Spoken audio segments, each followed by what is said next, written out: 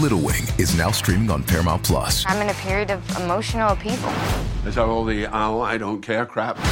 A little adventure. Where are you going? I'm gonna steal a bird from the Russian pigeon mafia. Let's do it.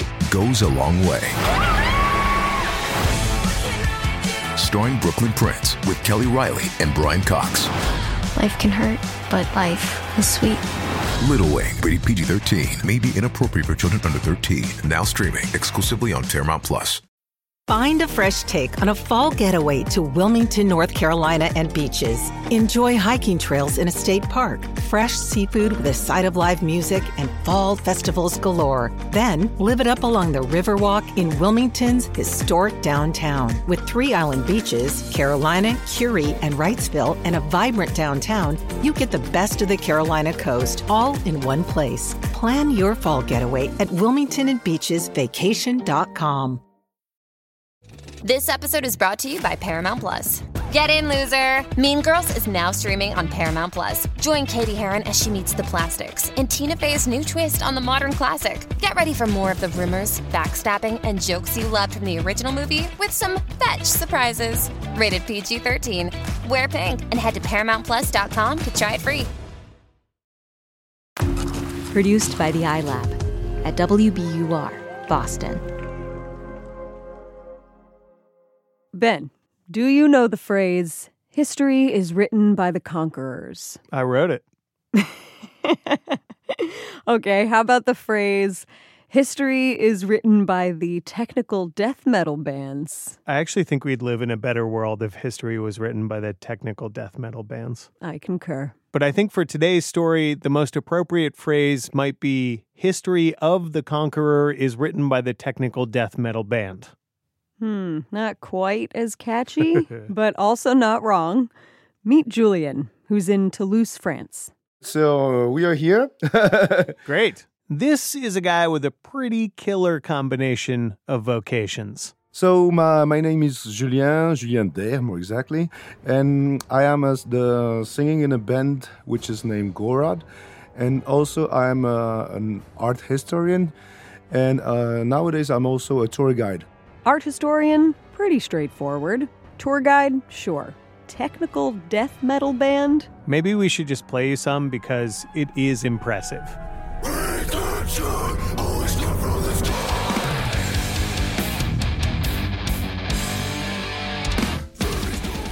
No one cares about the lyrics because you just hear a singer that is growling or grunting or something like this and talking about death and horror.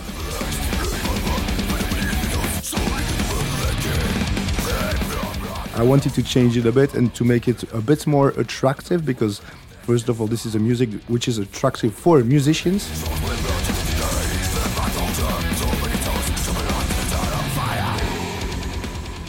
So Julian wanted to make his lyrics more attractive, but not like too attractive. That's the challenge of this music because this is a very extreme and brutal music and it's not easy always to find text that can fit with it. Back when Julian had just joined the band, he was also working on his master's thesis on imagery of murderous women in Czech art. And one day, he was taking a break in the library from thesising and listening to band demos, and he wandered from the Czech literature section into the Russian literature section. And he found a translation of something called the Primary Chronicle. And in this book, which covers early Russian medieval history, Julian found a muse, a woman, a queen, a warrior princess whose legend came surging out of the primordial mists of a chaotic time in Ukrainian and Russian history, when history was barely written down at all. This queen's story is really more like a tangle of rumors, from witnesses who glimpsed and fled from some brutal, epic massacres. Her name was Olga of Kiev.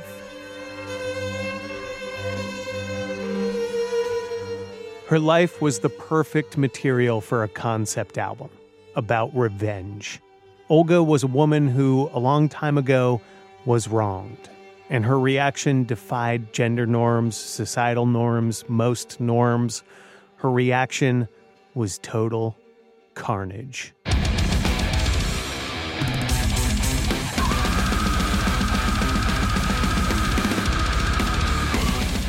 I'm Ben Brock Johnson. I'm Amory Sievertson, and you're listening to Endless Thread, the show featuring stories found in the vast ecosystem of online communities called Reddit. During the month of October, we are bringing you some chilling stories. So really right now, here by popular demand of many Redditors who wrote us with this suggestion, we are calling the show Endless Dread.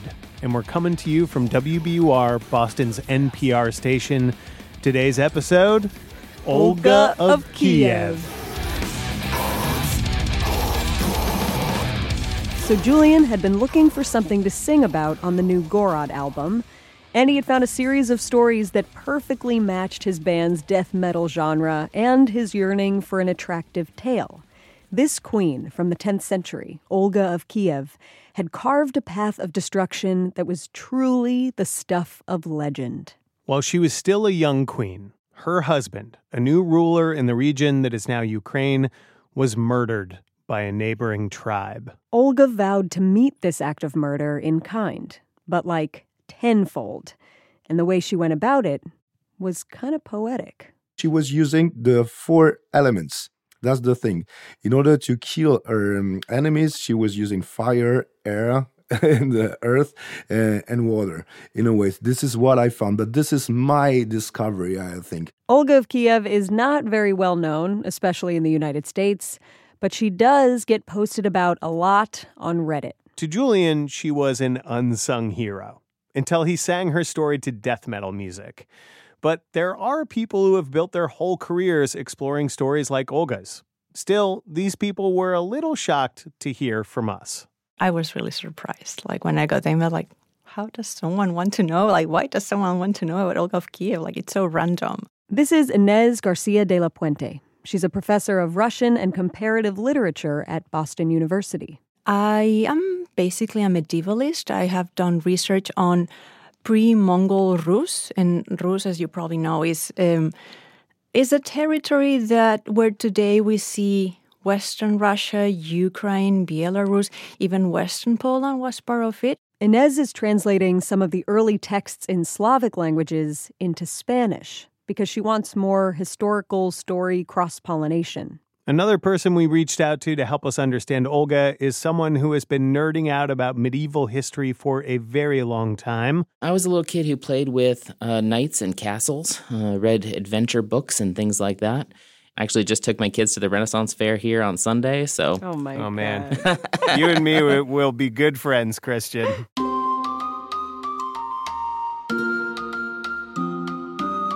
My name is Christian Raffensperger. I'm an associate professor of history at Wittenberg University, and I'm a medieval historian who works on particularly trying to connect Eastern Europe into the larger world of medieval Europe. Both Christian and Inés have spent a lot of time with that same text, the one that Julian discovered in the library.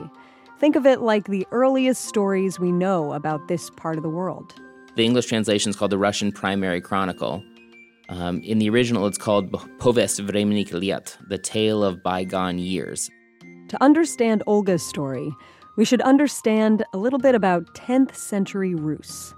Rus, as it's called, is really a loose political organization. It's not a country, it's not a nation. It's a bunch of different tribes and settlements that have started to establish normal behaviors of interaction, which is tricky because it's a real melting pot. Controlled in some ways by the most warlike people around, the Vikings, who were sailing down the deep rivers of Eastern Europe, attacking and controlling and establishing footholds in the region, and casting themselves as the enforcers of this melting pot. There were Balts, there were Finns, Slavic peoples, there were Ugric peoples, so a whole mix of peoples lived there. Olga is a Slavic ruler, but her origins are supposedly Viking. Either way, this time period is pretty grim for everybody. Very hard for us to imagine in 2019. Which era of Air Jordans is this? What are people wearing? I just picture everything covered in mud. Well, there's no telephone wires to throw sneakers over, so they didn't invent sneakers yet. But they have leather shoes, typically, if you're rich. Otherwise, in Eastern Europe, you wore what were called bast shoes, which are bark shoes. Christian says there's actually a story in that primary chronicle document about how a marauding group of people beat up another group and then are about to enslave them, but then discover the losing group had leather shoes, so they don't enslave them. So everybody was like, oh, they wear leather shoes, of course. Yeah, let's stick to attacking the people that wear the bark shoes. Times have really changed. Psych! The weapons have changed, though. What kind of weaponry are we talking about? I mean, is this the Iron Age, the Steel Age? What are we talking about? Yeah, so we've got pretty nice swords for the most part. They're nice steel. There are stories about the characteristic famous smith from the Rhine Valley named Ulfbert. Ulfbert would sign his blades, and so he would use runes, and he would sign his blades Ulfbert. But, of course, somebody realized, a blade signed by Ulfbert is worth a lot more money than a blade not signed by Ulfbert. So they started writing Ulfbert on their swords, too. And in Eastern Europe. That's amazing. That's right. So you have knockoffs. So you have knockoff Ulfbert Ulfberts. Jordans. That's right. Okay. Melting pot, check. Brutal enslavement of neighboring tribes with the wrong footwear, check. Swords being valuable enough to generate knockoffs, check. This is definitely the Dark Ages. And out of these Dark Ages comes the legend of Olga, who may be a Viking warrior queen or princess.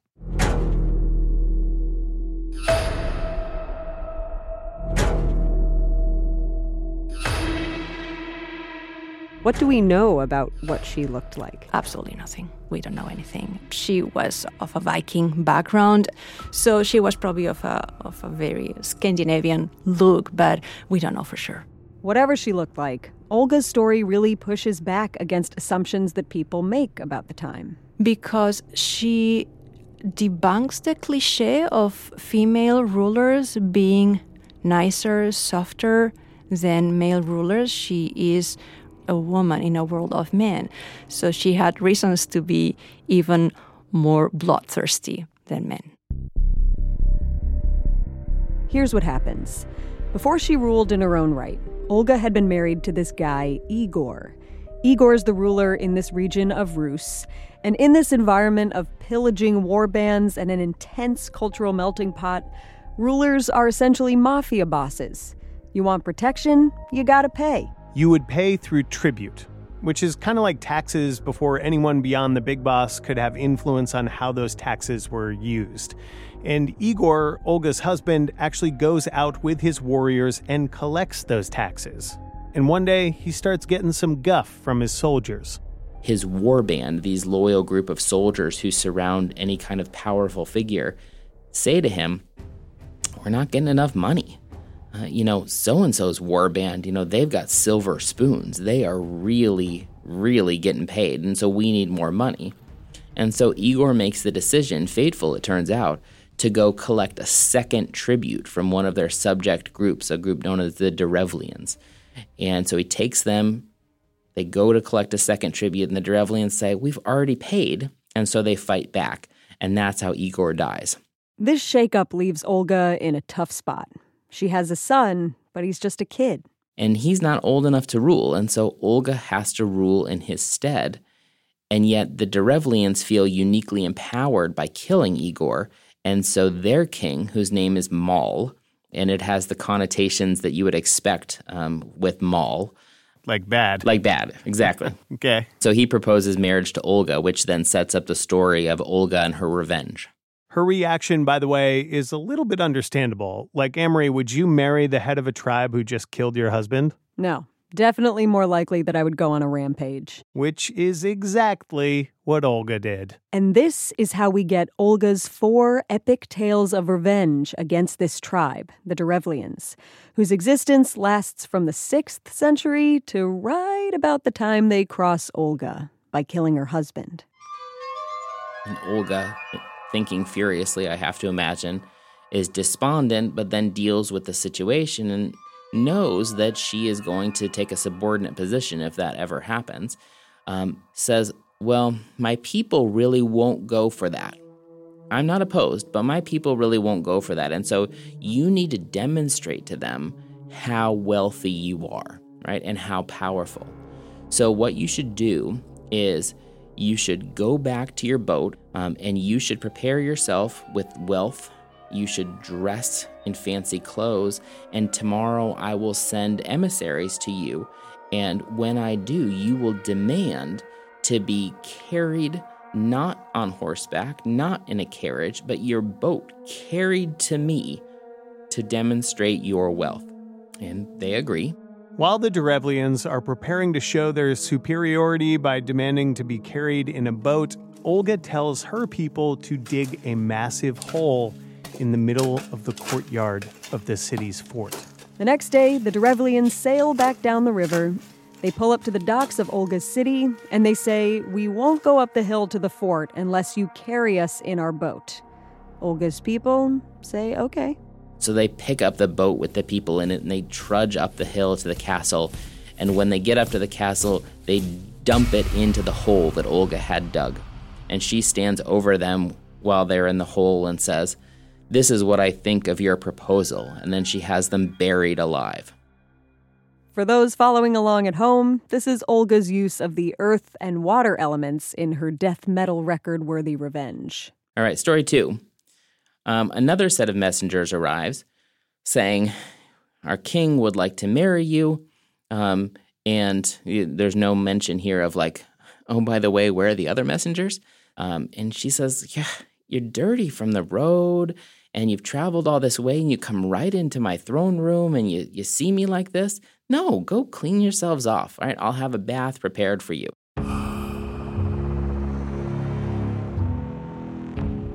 This is an Eastern European kind of sauna, steam bath. Imagine this. And they're like, "Okay, fine, we'll go do that." And so they go to the sauna, and she's got it warmed up for them, and they go inside, and she has the doors boarded up, and she burns the sauna down around them, killing them. Check off elemental revenge involving fire and maybe water once again, just for good measure. The next story involves Olga supposedly finally agreeing to the Derevlian King Mal's proposal. All right, so story 3, she has to finally go along. And so she gathers up her ladies in waiting. She gathers up the men of Kiev, and they march to the Derevlian lands. And outside of the city, she says, "We have to have a proper wedding feast in commemoration of my dead husband, because this is where he was killed. And so we should have a feast to honor his memory before we go forward with this wedding." And so the Derevlians agree, and they supply mead, and they supply ale, and they drink. Can you tell us more about what a feast might look like in the 10th century? We'll have boar probably on the menu. We might have fish on the menu at this time, as well as bread. Right? Bread is ubiquitous. It's like a surf and turf, almost. It would be a little bit like a surf and turf. I can see it. Vengeful Olga and her ladies in waiting. A feast where people might get a little tipsy.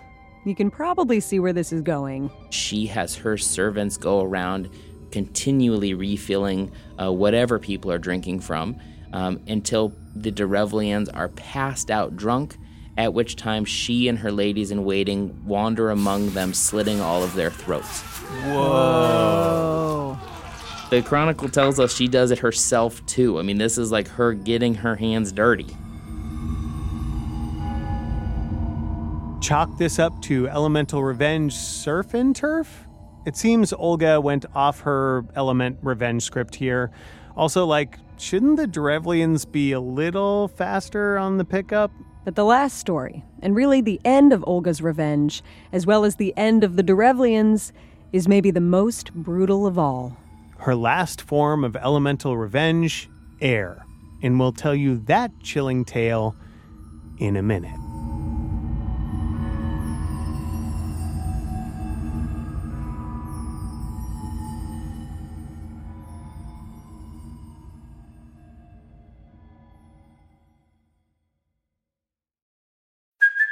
Hey, it's Kaylee Cuoco for Priceline. Ready to go to your happy place for a happy price? Well, why didn't you say so? Just download the Priceline app right now and save up to 60% on hotels. So whether it's Cousin Kevin's Kazoo Concert in Kansas City, go Kevin, or Becky's Bachelorette Bash in Bermuda, you never have to miss a trip ever again. So download the Priceline app today. Your savings are waiting. Go to your happy place for a happy happy price. Go to your happy price, Priceline. The world's clean energy future relies on ancient elements still in the ground. Without mining, there will not be a clean energy transition. But pulling them out of the ground comes at an environmental and human cost. Mining is intrusive, but the results are the building blocks for products that we use every single day. I'm Meghna Chakrabarty. Join me on Point for Elements of Energy, Mining for a Green Future. 5 special episodes. Listen and follow On Point wherever you get your podcasts.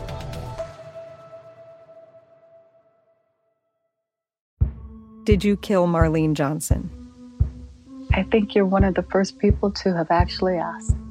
From WBUR and ZSP Media, this is Beyond All Repair, a new podcast about an unsolved murder that will leave you questioning everything. Somebody should be in jail for murdering my sister. A woman who's never been believed. As long as they think I have done this, then they're not looking for who actually did this. And that's what makes it a cold case. No, it's a botched case. And a search for the truth, once and for all. Wow, it just gets more interesting. Beyond All Repair. Listen and follow wherever you get your podcasts. Be careful.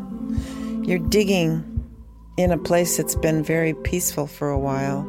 Do it anyway. Dig.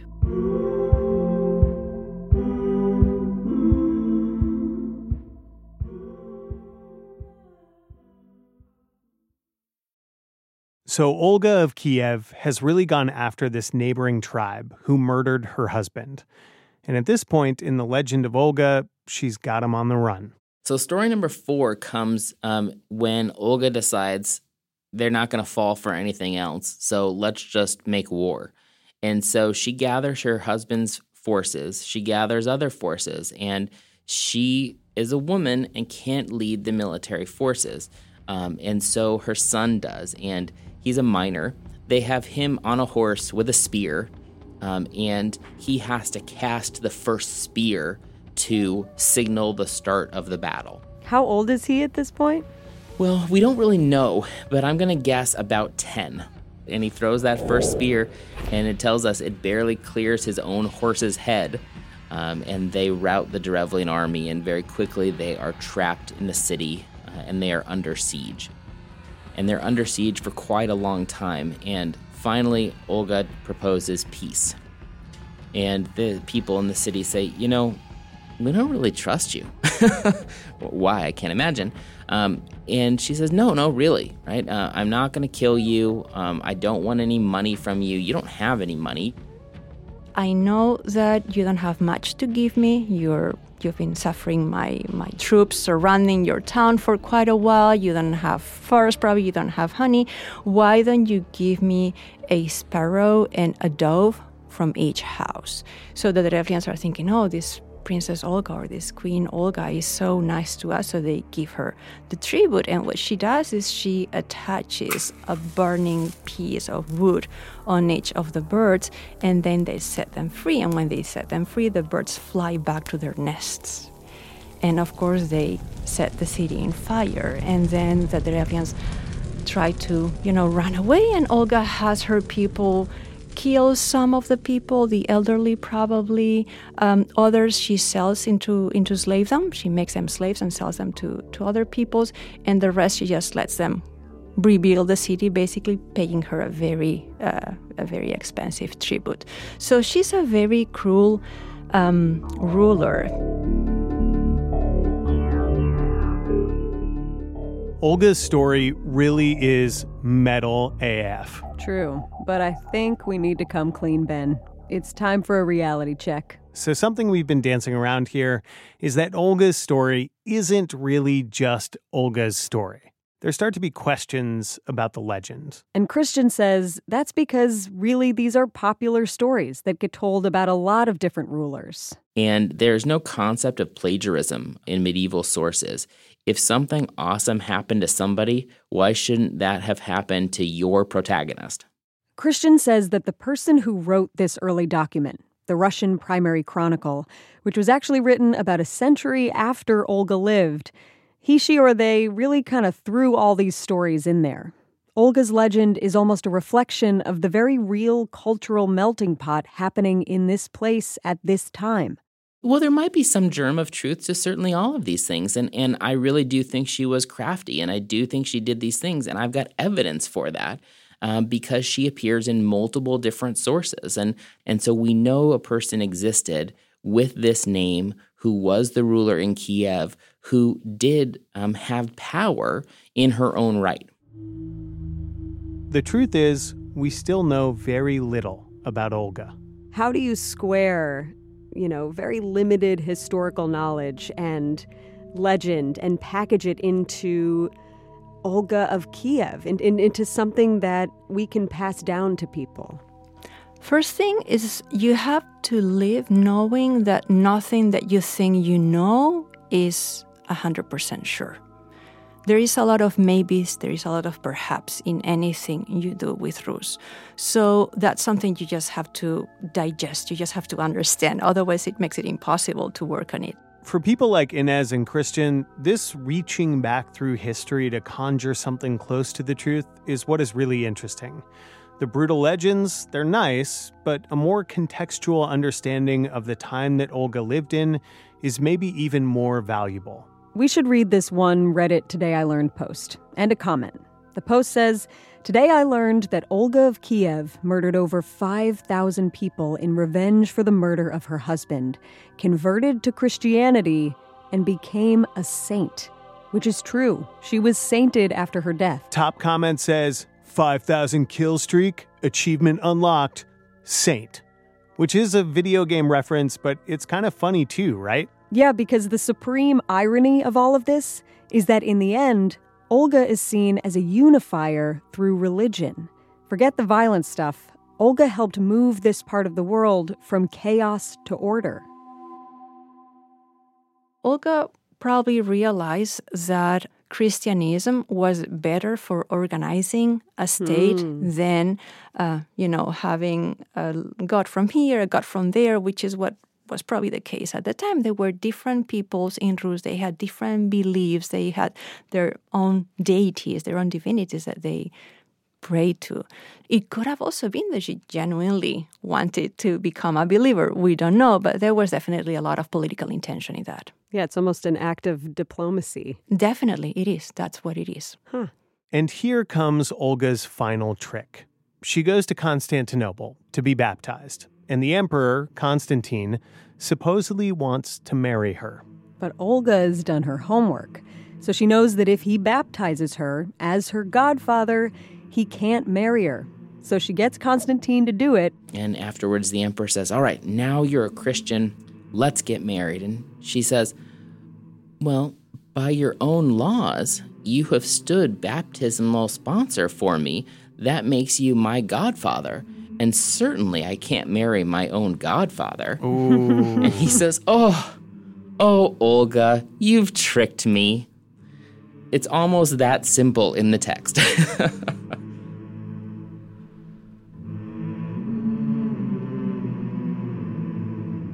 Part of why Olga might be lesser known in the West is this sort of confusing ancient history.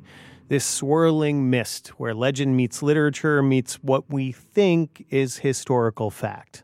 What we probably have in the Chronicle is a conflation of two Olgas. One Olga was the historical Olga that we know she existed. But then there is the other Olga, who is a legendary Olga, who is this trickster figure, who is this warrior type of woman, this very intelligent and cunning queen or princess who gets what she wants.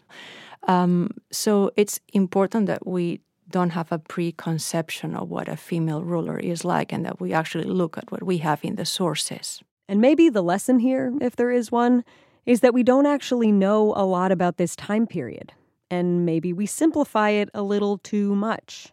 On places on the internet in particular, we see a medieval world that is white and male and about violence and power.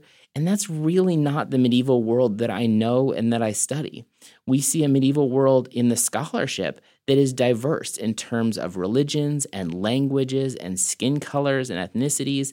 And we also see a medieval world where women exercise power alongside of men. In other words, if this vision of a medieval society in which women can rule and there's diversity of ethnicities and religions doesn't sound like what you've seen in the movies, you can probably thank the patriarchy. One other lesson, Amory. Yeah? If you murder someone's partner and then they invite you to a banquet, send them a polite no thank you. Yeah. And then run. Run.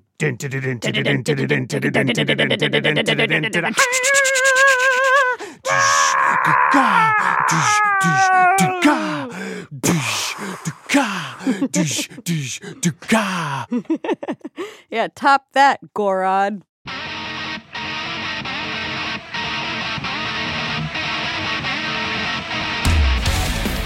Endless Thread is a production of WBUR, Boston's NPR station, in partnership with Reddit. Josh Swartz is our producer, who's pretty sure that any Derevlian who survived Olga's rampage ended up getting no sleep. Iris Adler is our executive producer, and when we offered her a pair of bark shoes, she only had one thing to say. That's insane. Mix and sound design by Paul Vikas, who would hate watching people get buried alive or massacred at a feast. He much prefers to watch people die inside. Michael Pope is our advisor at Reddit, and he's working on his own concept album. It's based on music French people might play at a party or just with friends around. Extra production assistance from James Lindberg. Our interns are Meg Dielamata, Maggie's fine, and Noah Boston. It's like Austin with a B. Thanks to Julian, the band Gorod, and Unique Leader Records for letting us play their epic Olga jams.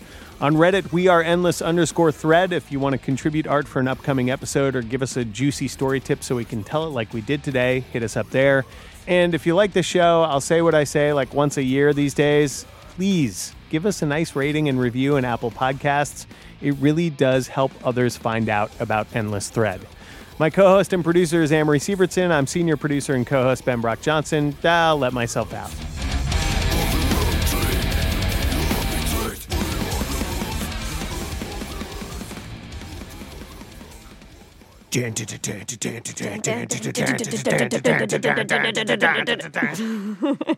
Yep, we can use that.